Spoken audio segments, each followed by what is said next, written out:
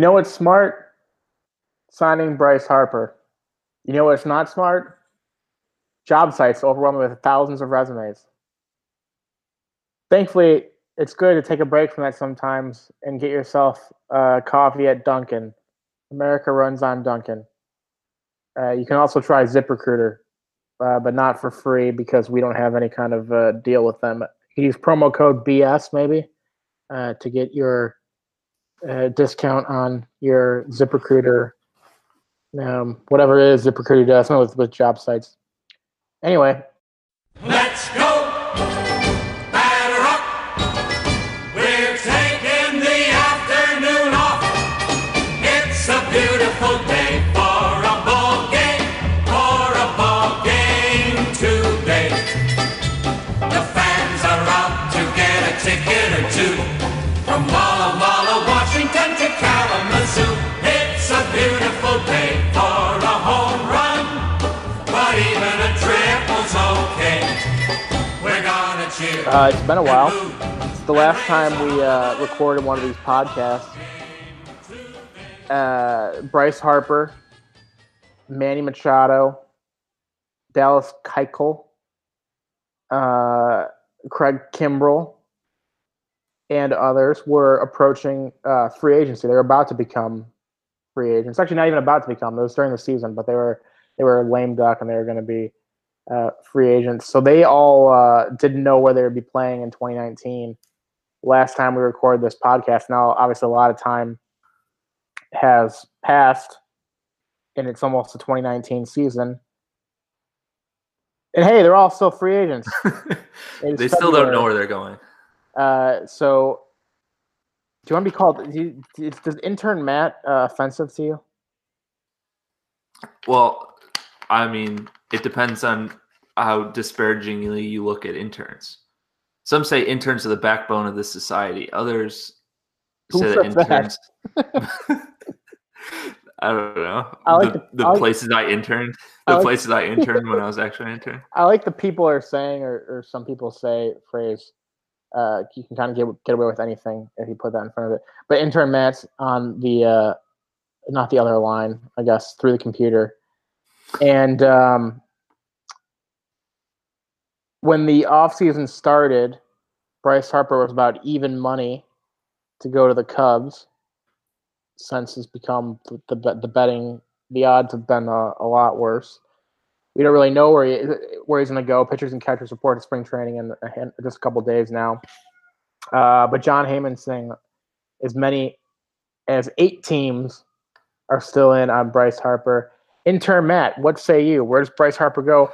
Why is he still a free agent? Well, we've seen this trend like the last couple of years of just everyone's afraid of like having the albatross contract, and it's created like this weird like dichotomy of like 5 teams are actually trying to win, 15 teams are trying to lose and spend as little money as possible. That's a whole different discussion about an impending strike that's going to happen, probably. My biased self thinks that he will go to the Cubs still. Why?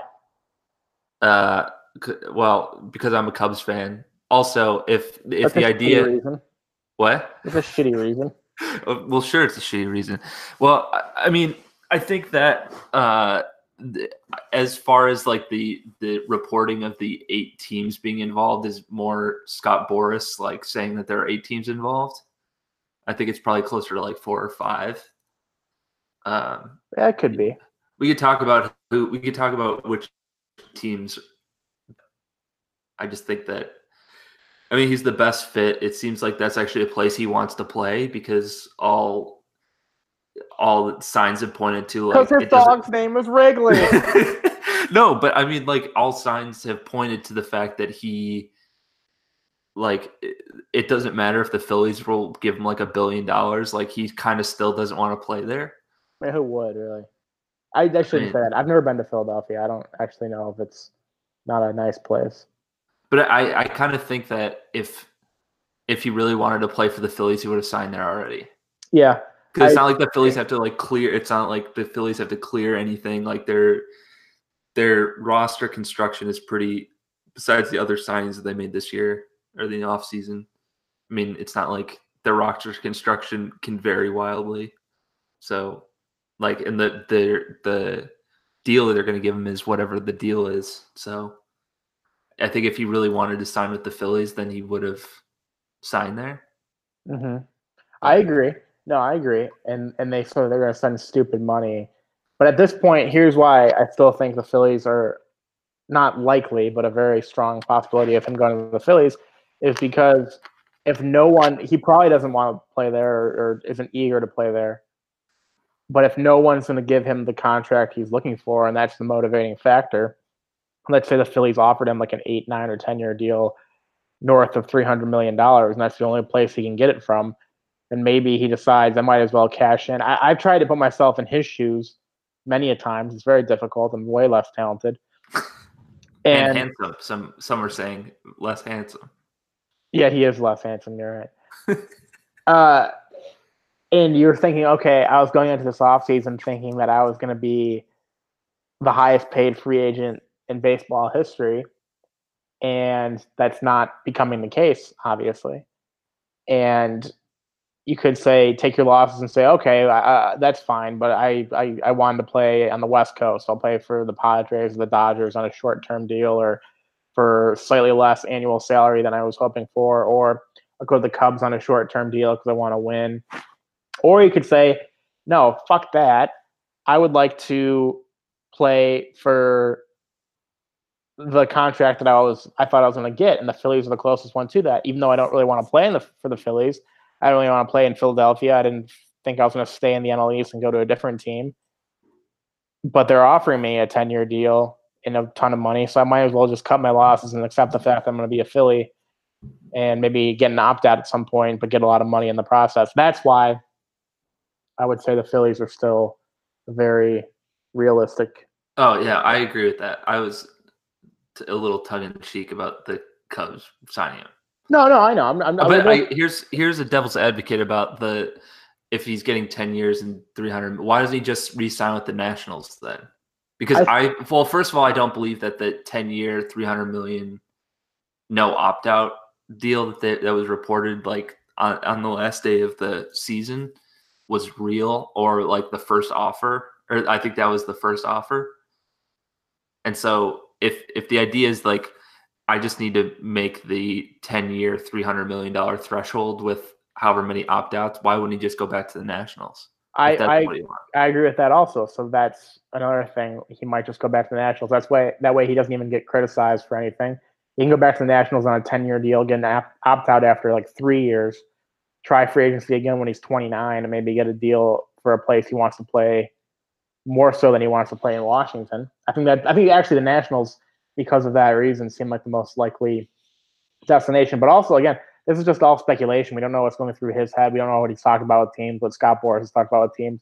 So we're just trying to get inside his head. Like I said, trying to put myself in his shoes as best that I can. I think the Nationals and the Phillies make sense for those two reasons. But the Nationals probably making more sense because he was already there. And the familiarity, he likes Dave Martinez. So that makes sense. But let's just go through team by team. Not of all 30 teams, obviously, but the of Tampa Bay Rays. But of the 5 to 8 that could be in, I would say after Washington and Philadelphia, I'd actually go San Diego. I guess this is in no order, but San Diego. Let's say San Diego. I think the draw is it's on the West Coast. It's close to Las Vegas. And I could see them spending a stupid amount of money also, and then also them seeing like, oh, no one's offered them the contract they want. Maybe if we just offer 10 years or $350 million or something, maybe we can lock him up. And they showed willingness to spend last summer when they gave Eric Hosmer a buttload of money he didn't deserve. So that's why that makes sense to me. Yeah. Well, I agree. And also, there was something about him wanting to be like the guy wherever he goes. Yeah. I don't know if that's true or not. But if he wants to be the guy, like, sorry, Will Myers, like, it's cool that you don't wear batting gloves, but unless you count like Fernando Tatis Jr. coming up being the guy. Well, that would also be it's part of the another appeal is having the young talent around you in San Diego. Like the White Sox pitch to free agents has Yeah. been all these guys are coming up, and you have to like kind of bet on that to say, okay, well, hopefully all of them are good. Like John Lester bet on the Cubs in 2014-15 offseason. So that's not a realistic. It's not an unrealistic proposition that he can make that bet. So that's probably something they're pitching him on. Also in the West Coast are the Dodgers and the Giants. Dodgers probably aren't in because they signed AJ Pollock, but they could be in on a short-term deal. I mean, who wouldn't? If they could get him on a short-term deal, who wouldn't want to bring him on board? And then the Giants news just came out Wednesday that he met with the Giants, and it makes sense that they need outfielders, but they're not very good. They're not a good team. Also, if I'm Bryce Harper he's like basically like a league average right fielder. Mm-hmm. Am I making that up? No, you're not. He's like a league average right fielder. There's no way in hell am I wanting to play in that coffin corner. Oh, sure, in TNT Park. Well, and we'll get to this later. The NL could be getting the DH, which kind of throws another monkey wrench in the whole thing. But why would you, unless he really doesn't care that much about winning, and the Giants can just offer him a massive deal, why do you want to play with the corpse of Evan Longoria and Joe Panic and the corpse of Pablo Sandoval and Brandon Belt and Brandon? Like their time has come and gone, really. And the corpse of Johnny Cueto, if he's there. Yeah, and the corpse of, I don't even know if Jeff Samardzija is really a corpse. He's always kind of been bad. I mean, they're just kind of like, they're very middling. They have a lot of players in their early to late 30s, really. They should really go in the other direction of not spending a ton of money right now, but trying to get rid of guys like Jeff Samardzija, Johnny Cueto, maybe even Madison Bumgarner, Drew Pomeranz. Like there are players that they could easily just, they'd be better off unloading than trying to add a marquee free agent. So I say the Giants are out of it. I could be proven wrong. I actually think there's a chance by the time we end this podcast that Bryce Harper signs somewhere, because that just would be the thing that happens. Yes. But okay, so the Cubs, they were the favorite during, not for any like confirmed reason during the season, just from speculation, because he's friends with Chris Bryant and Instagram posts, and his dog's name's Wrigley. His dog's named Wrigley. So it made sense during the year. He's been to a Blackhawks game before. That too. Also. So the stars were all aligning. They were even money going into the offseason. The Cubs were even money to sign Bryce Harper. And then there's all this stuff about budgetary constraints, because they do have the second highest payroll in baseball.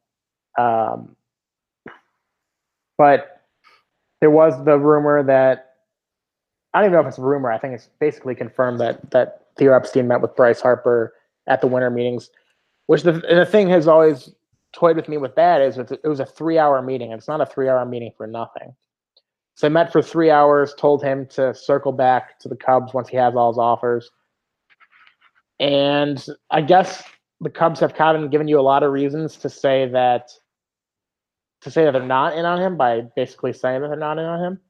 But also the Cubs, Theo Epstein and Jed Hoyer are very crafty, very sneaky, and they could be playing 40 chess. And then this is the Cubs fans that still believe in this are what they're banking on, is the idea that we're all playing checkers and they're playing some kind of Stratego. Well, also, like, this isn't the first time where they've said, like, we're not getting this guy, we're not doing this, and then opening day comes and they have the guys they said they weren't going to get. Right. So in the case of Dexter Fowler a couple years ago, before 2016, it was reported that he signed with the Baltimore Orioles, and he didn't, and he showed up as a surprise during spring training. Yeah.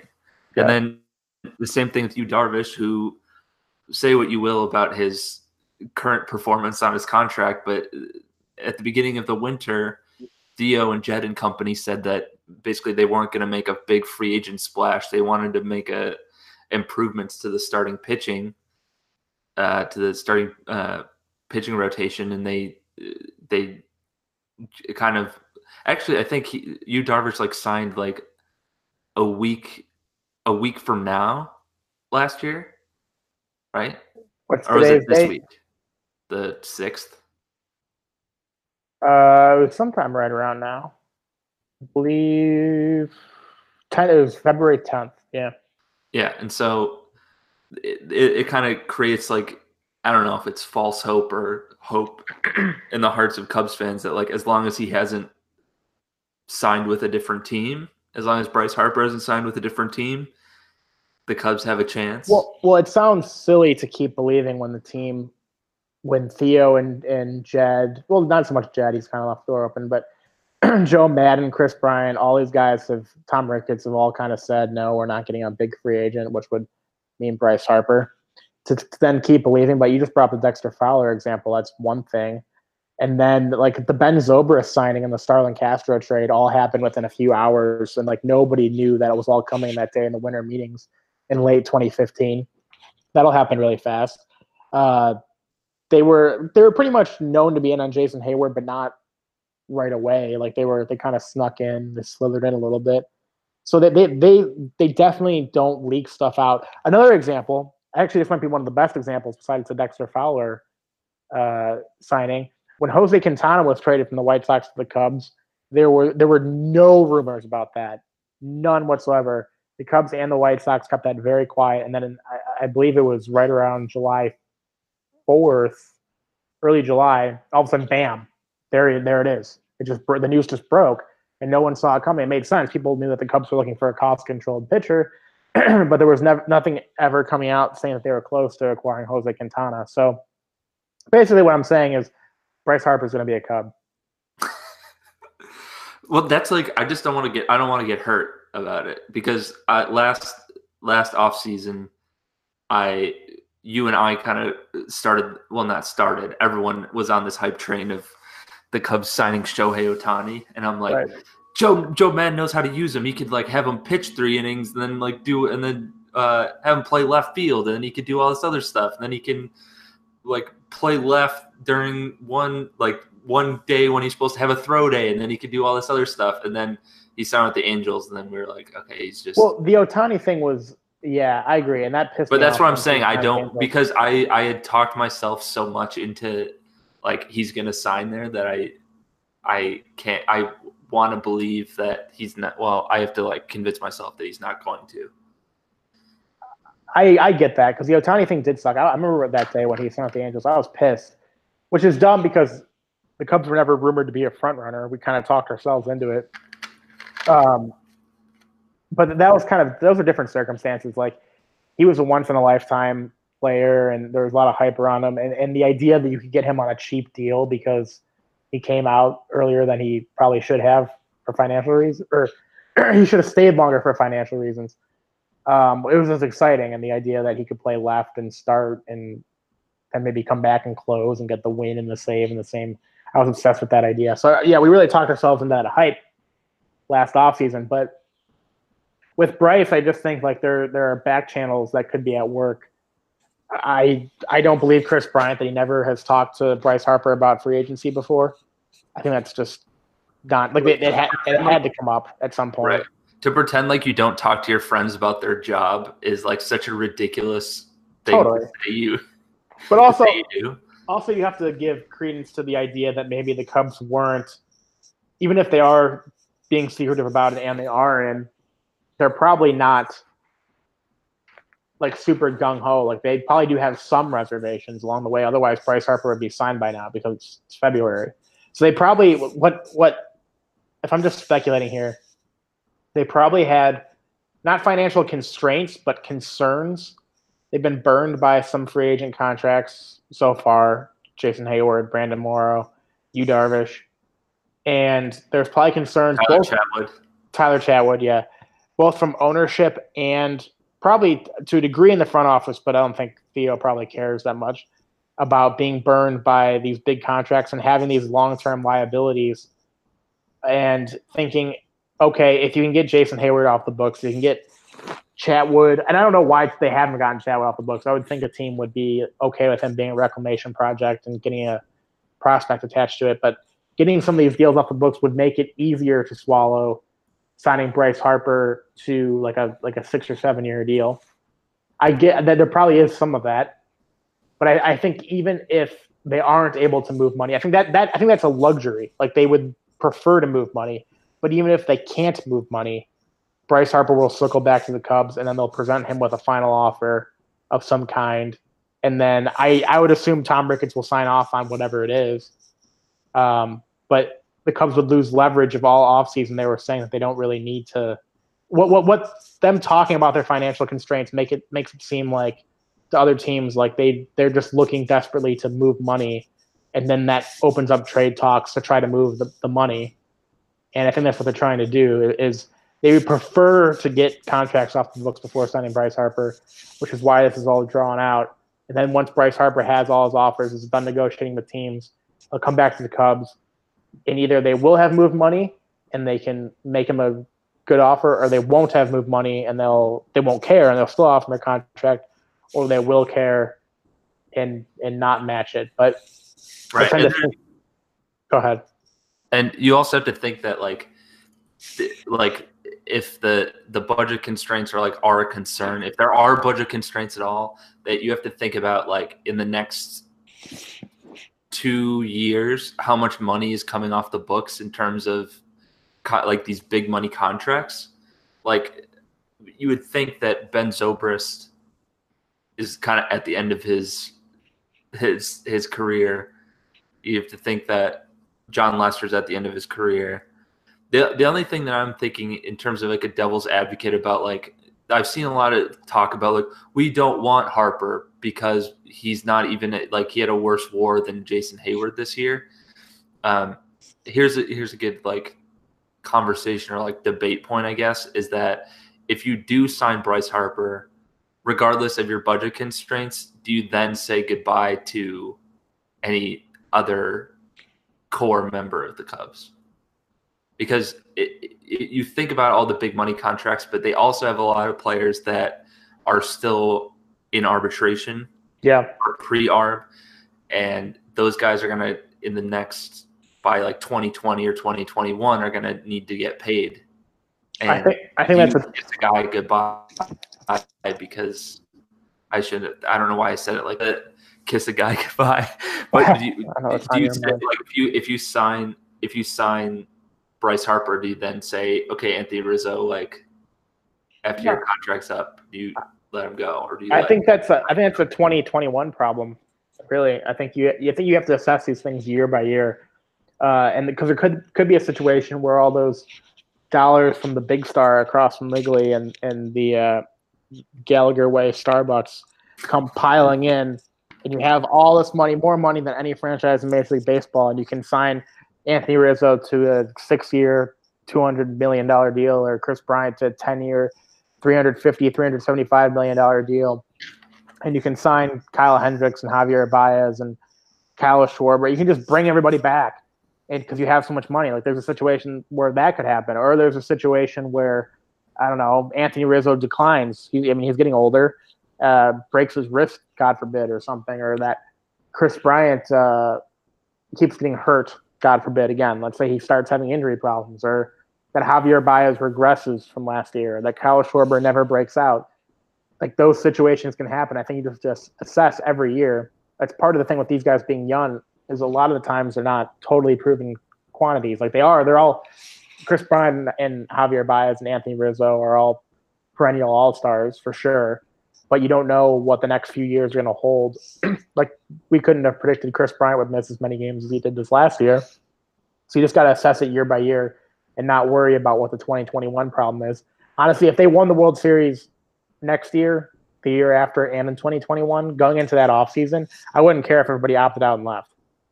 Everything would be gravy at that point. I mean, I wouldn't want it to happen, but it's whatever. Yeah, that's a good point. So I think you have to assess year by year and figure it out each year. Because I would rather just have Bryce Harper, Anthony Rizzo, Chris Bryant, Javier Baez, Kyle Schwarber, Ian Happ, Wilson Contreras. I'd rather have them all in the lineup next year and just ride with that and see what happens.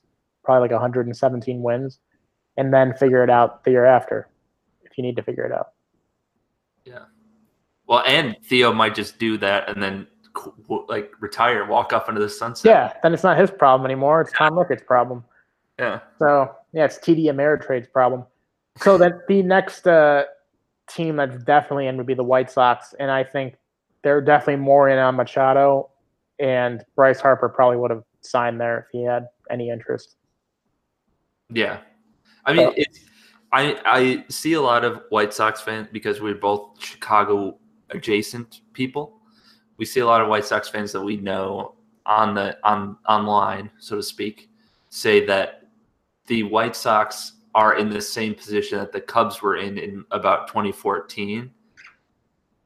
And I don't know if that's true. I don't know if any of the guys who are as far along in terms of their top prospects are like as they're not as projectable as a lot of the guys. Well, I think the Cubs and Astros rebuild, especially the Cubs rebuild, kind of mess with the perception of a lot of fans of different teams, and it's particularly so the Cubs rebuild in particular for White Sox fans set up this unreal expectation that you rebuild your team and then like in 4 years you win the World Series. And that's just not how it works. Like ask Pittsburgh Pirates fans that were rebuilding every year since Barry Bonds left in the early 90s and didn't make the playoffs until 2010, 2011. Like it's a crapshoot. And then they only made the yeah, they lost the wild card game multiple times. Like it's a crapshoot. Like you don't know what kind of guys are getting back, so you have to get back as many assets as you can. And I love that the White Sox rebuilt because they needed to because they were middling for so long. But I didn't like how they did it in large part. I'm like they have guys that I like Eloy.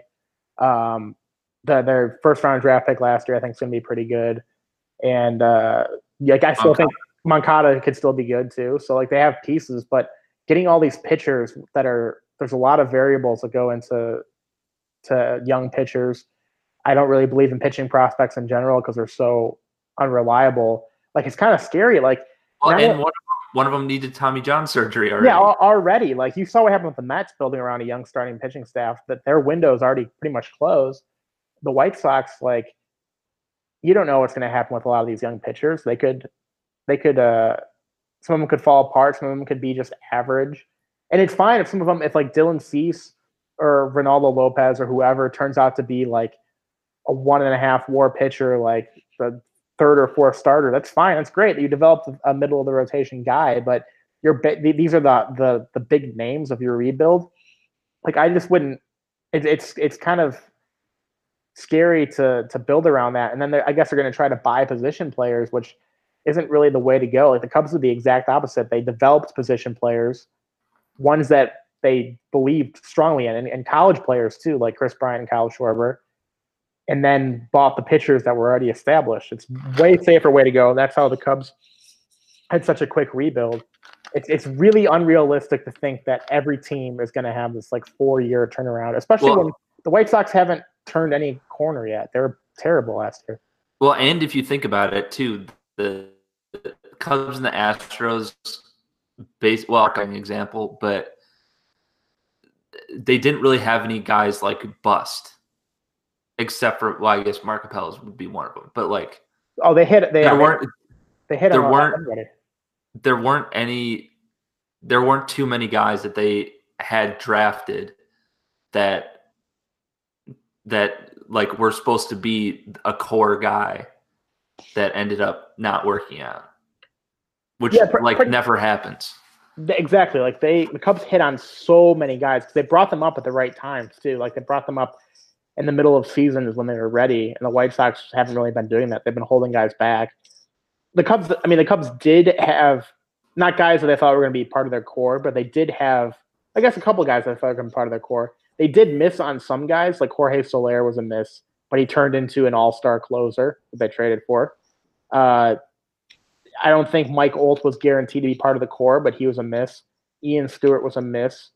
But like that's a small list. Starlin Castro, they thought was going to be part of the core, but they ended up trading, but he turned in to open up a space for Ben Zobrist. The point is, you will miss on a couple of those guys, but acquire enough assets that in case you do miss on some of them, then it's okay because you just have all this depth. And I'm not sure the White Sox are in a good position to just turn the corner all of a sudden because a lot of their position players right now kind of suck still. Tim Anderson, I don't think is good. Their outfield Eloy's going to come up and we'll see how he does. But their outfield last year was trash. And I hope they can sign Manny Machado because that'd be cool for them. But right now, I still think they're a couple of years away from being a contending team. I agree. So the White Sox route. John Heyman said 8 teams. I think like we've said so far: Giants, Dodgers, Padres, Phillies, Nationals, White Sox, Cubs. So I guess that is 8. I think. So should we go like reverse now and see do the same thing but with Manny Machado? I think the leader in the clubhouse is whoever wants to give him the most money. Yeah, I mean probably. I don't know why. I think people kind of assume that with Machado is because he's kind of an ass. And it fits his description that he would just go for the most money. And maybe that's right. I don't know. But I think he really, really, really wanted to play for the Yankees, and they just don't want him for some reason, which is dumb. If a marquee free agent wants to play for your team badly, I think you just got to go for it and then make the roster work around it. I think the White Sox are very live for Manny Machado, but also I think the Padres, knowing what the White Sox might have offered, and if the Phillies strike out in Harper, then they'll definitely, I think, offer Machado like a $700 billion contract. Yeah, because they put themselves out there. They're like, we're gonna spend stupid money. We have the space to do it. We'll go get somebody. They kind of have to follow through with that, or their fans are gonna be pissed, and ownership's gonna be. If there's one thing that Philadelphia fans are known for, it's being level-headed when their teams don't perform. Right. So I think if Harper signs first and it's not with the Phillies, then the Phillies are going to offer Manny Machado some kind of stupid deal. But if Harper doesn't sign first, I think Machado would either go. I don't know if he's enamored by the Padres, but can see the Padres offering a huge deal, or I think the White Sox would seem like the logical destination because the Yankees aren't interested. He doesn't seem to want to go to the West Coast. They have John Jay and Yonder Alonso, who are his buddies. So even though that's going to be a short-term thing, he can go to the White Sox, get an opt-out after a couple of years, and then leave. Although that doesn't really help the White Sox if he leaves after 3 years because that's when they enter their competitive window. But maybe that's you just get him in the door. Maybe that's like their strategy, just get him in the door, and he'll love the fans at Guaranteed Rate Field and then show him the Craft Cave. Yeah, and the Goose Island, whatever it's going to be called, and he'll just fall in love with the grinder ball and love hustling and having fans yell at him for not running out a fly ball, and he'll just sign. He'll be a White Sox for life. He'll be the next Harold Baines Hall of Famer. They'll take him to Buffalo Wings and Rings and get him a beggar's pizza, and he'll just. He'll want to retire. He'll want his. He'll even take night classes at IIT. So I think that's White Sox seem like a logical destination, but Phillies are live because they want to spend money. Okay. Well, I mean that's the biggest news. I think then after that, I don't know what will happen with Dallas Keuchel, Craig Kimbrell. I've heard the Twins are very interested in Kimbrell. The Phillies could be on Keuchel. The Padres could be on Keuchel. We'll see. I don't think anyone else really matters. Whatever. The dominoes will fall where they may. It'll all happen really fast in the next month, too. Yeah. It'll all just happen suddenly. But the other I honestly think that the pitchers are going to sign first. Like Keuchel and Kimbrell are going to sign first just because if pitchers and catchers are starting. And I know Keuchel's mad. He's mad at about the Harper Machado thing. Do you read that report? Yeah. Well, also Keuchel's a Scott Boras client, so yeah, and he's mad that all the attention is kind of on them right now, and that's stopping everything. So I think he might just do a hasty all right, whatever, just give me something I want to play. If I were him, I'd probably be a little peeved at Boras, but I mean, it's all secondary. I think he'll probably get a short-term deal. But the other big news after kind of half-assed free agency rumors came out this week is these rule changes that are proposed to be in effect soon. A few of them related to pace of play, a few of them for roster construction, 3-batter minimum for pitchers, which I don't like. A single trade deadline before the All-Star break, which I don't have a strong opinion on. That would be bananas. That it would be like the NBA trade deadline. Yeah, I actually would probably make the trade deadline more interesting. That's for sure. Like today, Because the idea then is that you get rid of like there's no waiver trade deadline, non-waiver trade deadline. It's just like one. yeah, Is that the idea? Right. I yeah, didn't read the whole. it's just one deadline. Yeah, that would make it more like the NBA, which if you're trying to grow the game, so to speak. I would hope that teams would adjust. Yeah, it would be more interesting of a trade deadline, but I would hope teams would adjust because like now you have with the current MLB trade deadline, you have a lot of times teams that are like 5 games out of the wild card or something, and they'll trade for like they'll trade like a low level prospect for a reliever or something, and then all of a sudden in August they're 8 or 9 games out of the wild card, and then they put that same reliever on waivers and get rid of him because now they're out of it. I would hope that those teams that are kind of in the middle of the wild card hunt just pick a lane, go all in, or don't do anything because they understand that their chances are slim. Because it's just kind of annoying. Like right now you have that cushion. Like I'll throw a real example out. The Cubs in 2005 traded for Matt Lawton on July 31st, right at the trade deadline, because they said they needed a quote unquote leadoff hitter. Then the Cubs fell out of the wild card. I don't know why I use this example. It's such a weird example. The Cubs fell out of the wild card race a few weeks later and then traded Lawton to the Yankees because they didn't need him anymore and they'd rather get a prospect back. That's a nice cushion to have.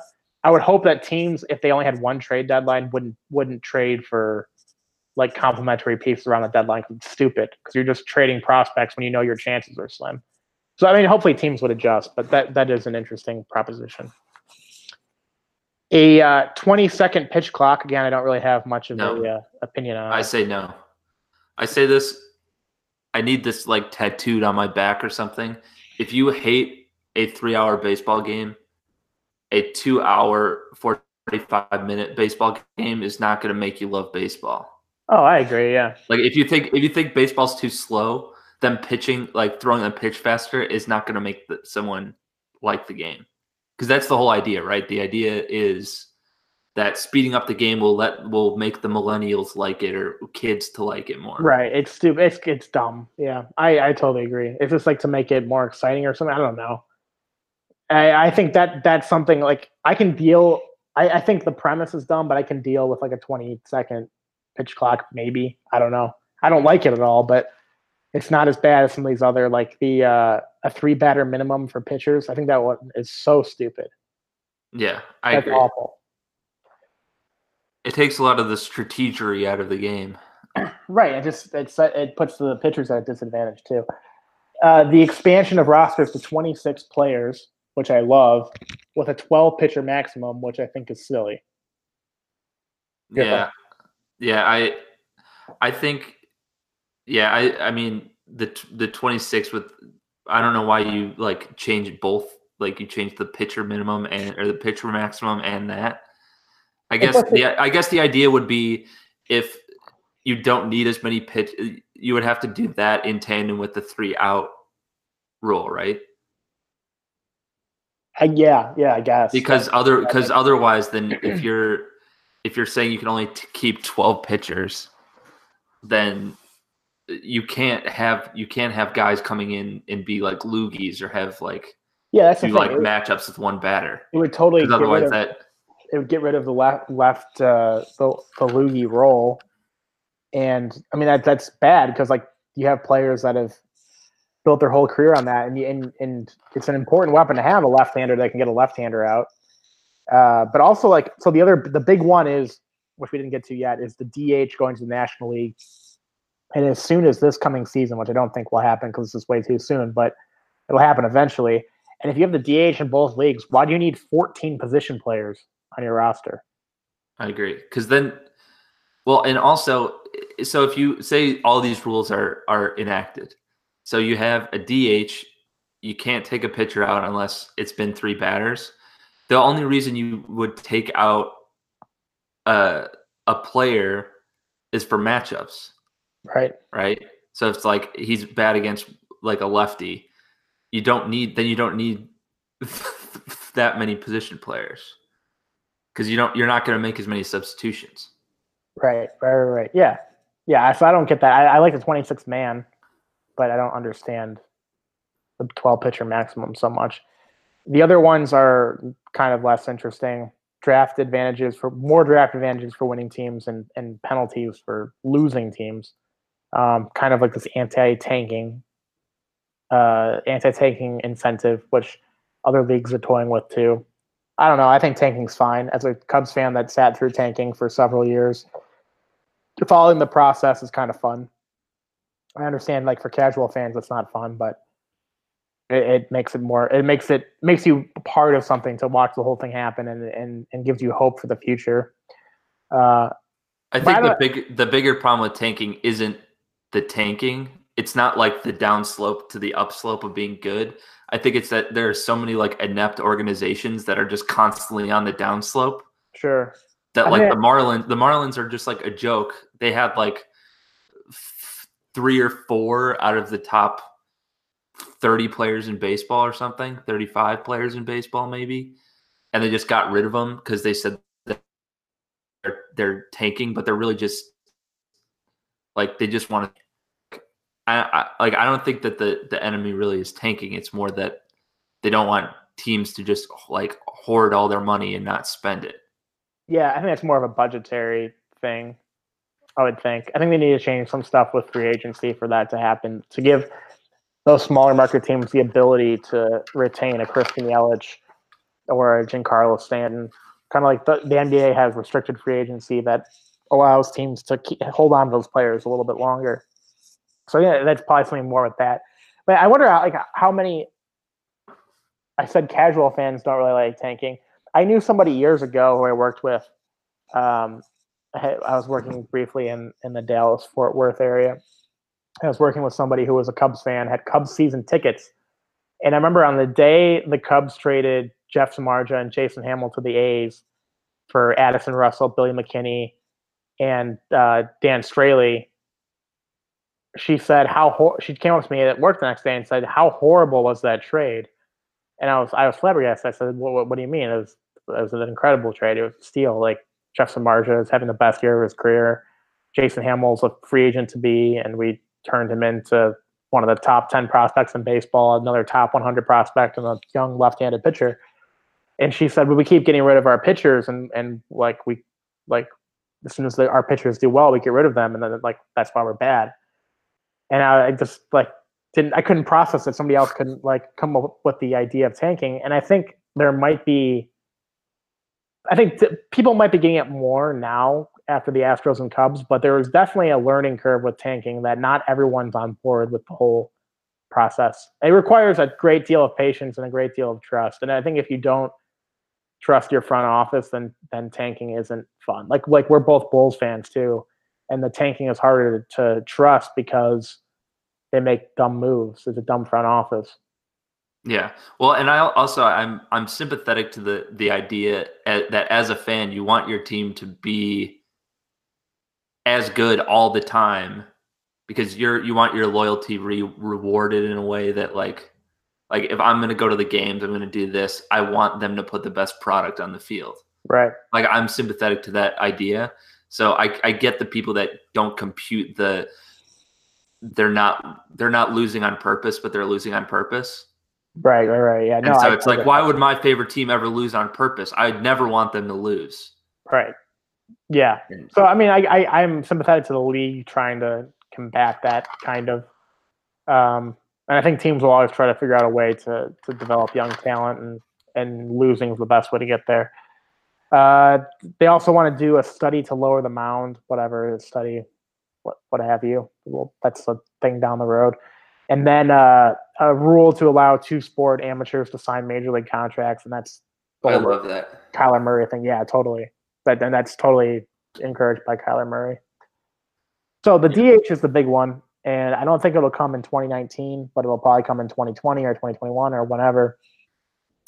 We saw a lot of takes today about how people opposing the DH should just like look at baseball history and how there were a lot of rules that they just got rid of that the game is undeniably better for. And I was among reading those, about them today. They were bananas. yeah, some were crazy. Like you could make subs during games in the 1800s, which I think You used to be able to catch a ball on one bounce and it'd be an out. yeah. So like you like obviously the examples from the 1800s are extreme, but it just shows that the game evolves over time. But beyond all the stuff we talked about just now, are there any rule changes that jump out to you that you would like to see? It can be as feasible or unfeasible as possible. There are no rules here. This is not. Yes. Well, This is, I want to make one point about the DH and yeah. the reason why I'm pro DH. I was reading a stat that in 2018 pitchers like the combination of every pitcher in Major League Baseball was a average of a negative 41 weighted runs created plus, and the last time all pitchers together were. You not like that stat? No, sorry. I was clearing my throat. The last time all pitchers together on average had a better weighted runs created plus than Chris Davis last year, who literally had I think he had the worst offensive season in the live ball era, right? Yeah. Was 10. So I get the whole it's cool to have the strategy and knowing when to pinch hit for your pitcher, but it's not adding anything to an offense. I'm pretty. And I also get if you're playing the game, you should have to play both sides of the ball. Blah blah blah. I get that too, but it's not adding anything to an offense to have a pitcher go out there and strike out. Totally, and those are old curmudgeon-y white guy arguments that I don't think hold any value. My argument, and I'm pretty apathetic to it if they have a DH or they don't have a DH. My argument has always been, yeah, you rattled off the pitcher's offensive stats, but also with the strategy that goes into the National League game, you have the pitcher's spot losing pretty much half of its at-bats, the pinch hitters. And those pinch hitters are as good or sometimes better than the DH slot in the American League, where you have a lot of bums, old guys that can't play defense anymore, DHing. And the offensive output isn't dramatically different on the aggregate over the course of the season. It's more so an aesthetic choice. And the reason that I think they're considering bringing it to the National League is because of that aesthetic value and the idea of making the game more interesting. Because it's more interesting to watch. Well, Albert Pujols is a bad example because he's trash, but Miguel Sano or if Giancarlo Stanton would, some of these other guys who Nelson Cruz or something. Yeah, who part-time DH and play the outfield. It's more interesting to watch that than watch Kyle Hendricks try to swing a bat. But at the same time, when that starting pitcher, Kyle Hendricks, will be pinch hit for in the 6th or 7th inning for Daniel Descalso or for Albert Almora or somebody, you have at-bats coming from real hitters eventually. And over the course of the season, the actual output by the leagues isn't that much different because of that. So that's my whole argument with the DH. I don't care if it comes or not, but I think people don't realize it's more of an aesthetic choice than it is an actual, production choice. And to your point about the, whatever, the other reason I like the DH is because I think that it's silly if all things being equal in terms of offensive output between a pinch hitter and a DH. I think it's stupid that a pitcher has to come out before he is ready just because his spot comes up in the lineup. Yeah, no, I agree. I'm a purist in the way I'm a baseball purist just in the I love it when pitchers pitch 8 innings, 7, 8 game. I love Greg Maddux is my favorite pitcher of all time because of that reason. He would just pitch 9 innings that. You could pencil him in the bullpen had the day off. And now, especially with the shortening games and kind of the uber specialization of a bullpen, you don't see you hope that starters get now this is the exact opposite of your idea to make it so it's every game is a bullpen game. But the idea of kind of the masterful pitching performance by one guy has kind of gone away. And aesthetically, I would like for that to keep going. And part of it is because you look at the matchup of like, what's the likelihood we're going to score a run with a guy on second and the pitcher spot coming up. Right. You know Yeah. what I mean? No, I got you. I think this would never happen, but my ideal scenario would be you have a DH, but as soon as your starting pitcher comes out of the game, the DH also comes out of the game because the DH is attached to that player. And therefore, then the pitcher spot becomes in play for the rest of the game, and you're using pinch hitters late in the game. I like that scenario. It's never going to happen. But speaking of things that are never going to happen, back to my original question, which that's what we call in the business a segue. What rule changes, not of the ones listed, would you want to see, if anything? Okay, I have a couple. One of mine would be to allow pitchers to re-enter a game without having to make them play the field. I kind of knew you were going to say this. Just because I'm like I like pitching so much. I guess. Yeah, it's like I like the novelty of like, oh, we want to keep. There's a lefty coming up, and then a lefty coming up, one guy after that. So like put reliever in left field. Like that's funny. But I just think it would be kind of cool to just be like, okay, well, Aroldis Chapman is going to start the game. He's going to sit down until the fourth, and then whenever a high leverage situation comes in, he can come back in and just shut down the game. I think that's kind of bullshit. What? I think it's kind of bullshit. Oh yeah, well, it's not like this is for my own personal amusement. It's not for like this would make no sense strategically because you think like a guy is going to come in and like, you know, like sit there. He's going to throw one inning. He's going to warm up, throw one inning, go back to the bullpen and maybe warm up again and then throw another. Like it would just be hilarious to me to be able to like use every pitcher all the time. Okay. And it kind of it also rewards manager stupidity of like he took this guy out too quickly and then he realizes like the guy I brought in after that is getting rocked, like bring back the other guy. But none of these are. I know you told me to be semi-serious, but no, it's fine. You can be as dumb or as serious as you'd like. Another one that's more serious. So the thing that I like about other sports is that okay, sure, in football you have a 53-man roster, or in hockey you have I think it's 27-man roster, but you can't dress all 25 guys. Yeah. Or 26 or whatever. So the idea is like your game roster has to be 18 guys for every game. And like some of those. What's the benefit in that? I don't know. It just makes it harder.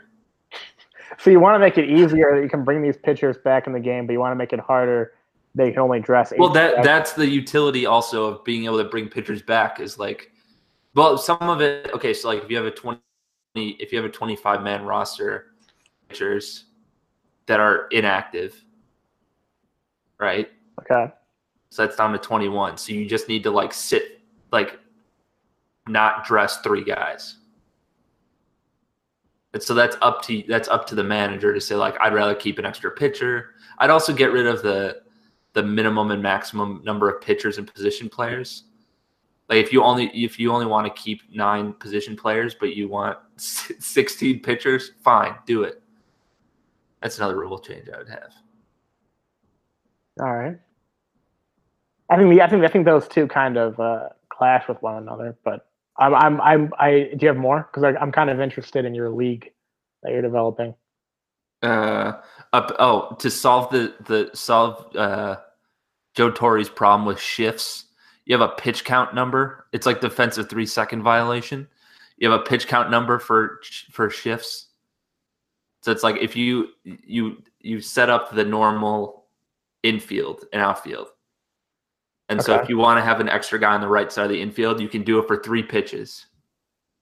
Now you can decide if you think that the guy's going to take a pitch, not to do it for 1 pitch and then do it. But after 3 pitches, you have to go back to the normal. And that's per batter. Oh, that's interesting. Because I think banning shifts is stupid. I agree. But it's like you have to get your guy on the pitch you want him to strike out at, or otherwise, like, too bad. Yeah. here's a rule change that no one cared about after it happened was the intentional walk no longer having to throw the 4 pitches. Yeah. No one complains about that rule change now. Sorry, that was just the I digress there, but that your rule change there made me think of it because like no one cares anymore. I mean, those are the other ones. I wanted to talk about the universal DH and the dual sport athletes being able to sign major league contracts, but we already talked about those. Well, okay, so the ones that I came up with, I think baseball's perfect, so I have very few. But I like baseball too. I want to say that I like baseball, but those were just like all those rules would be like if I was dictator of the world and like these would be for my own personal amusement.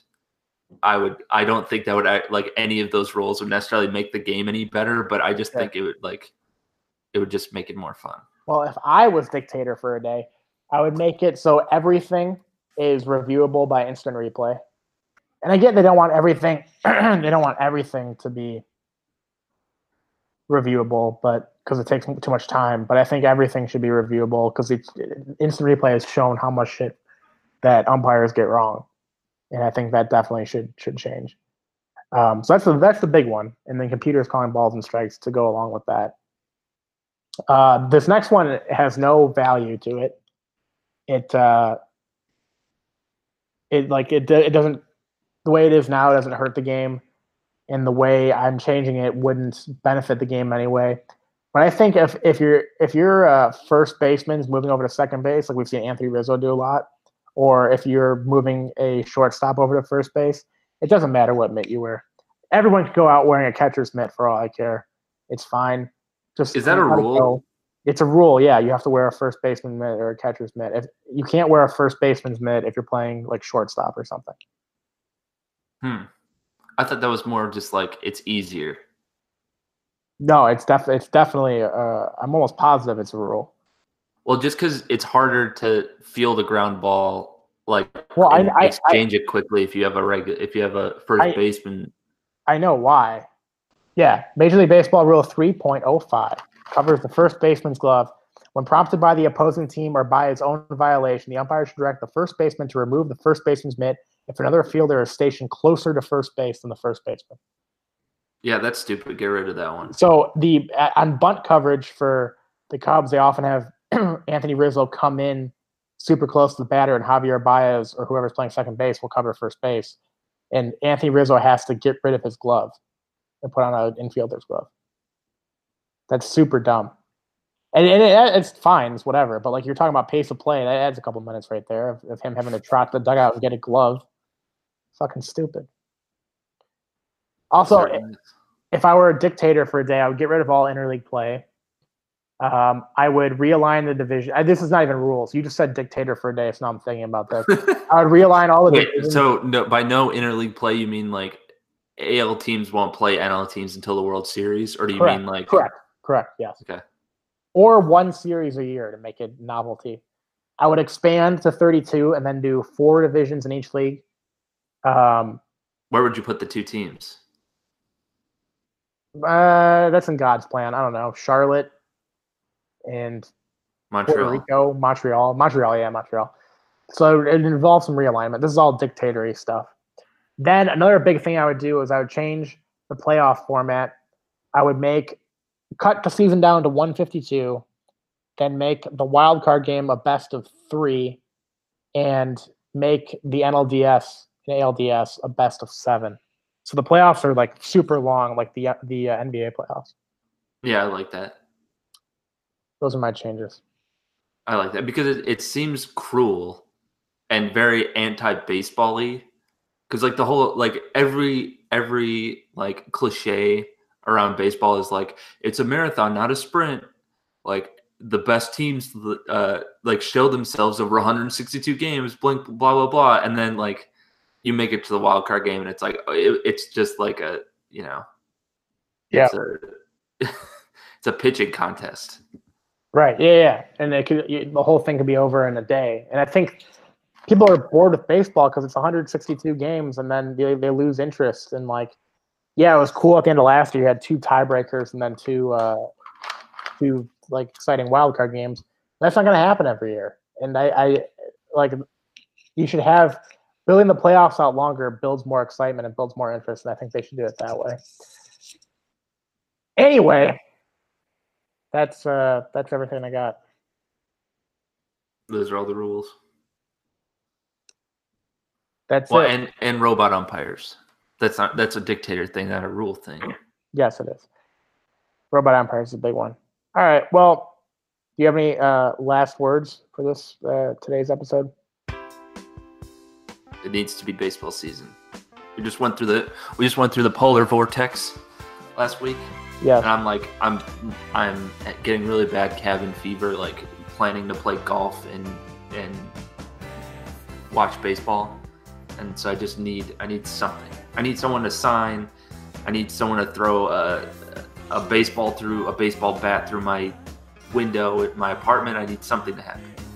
I agree. I'm going to be in Arizona in 3 weeks to watch the Cubs, and I'm getting really, really squirrely about that. But it's just weird that the marquee free agents aren't on teams yet. So I think things will start heating up really quickly, and then we'll have games here momentarily.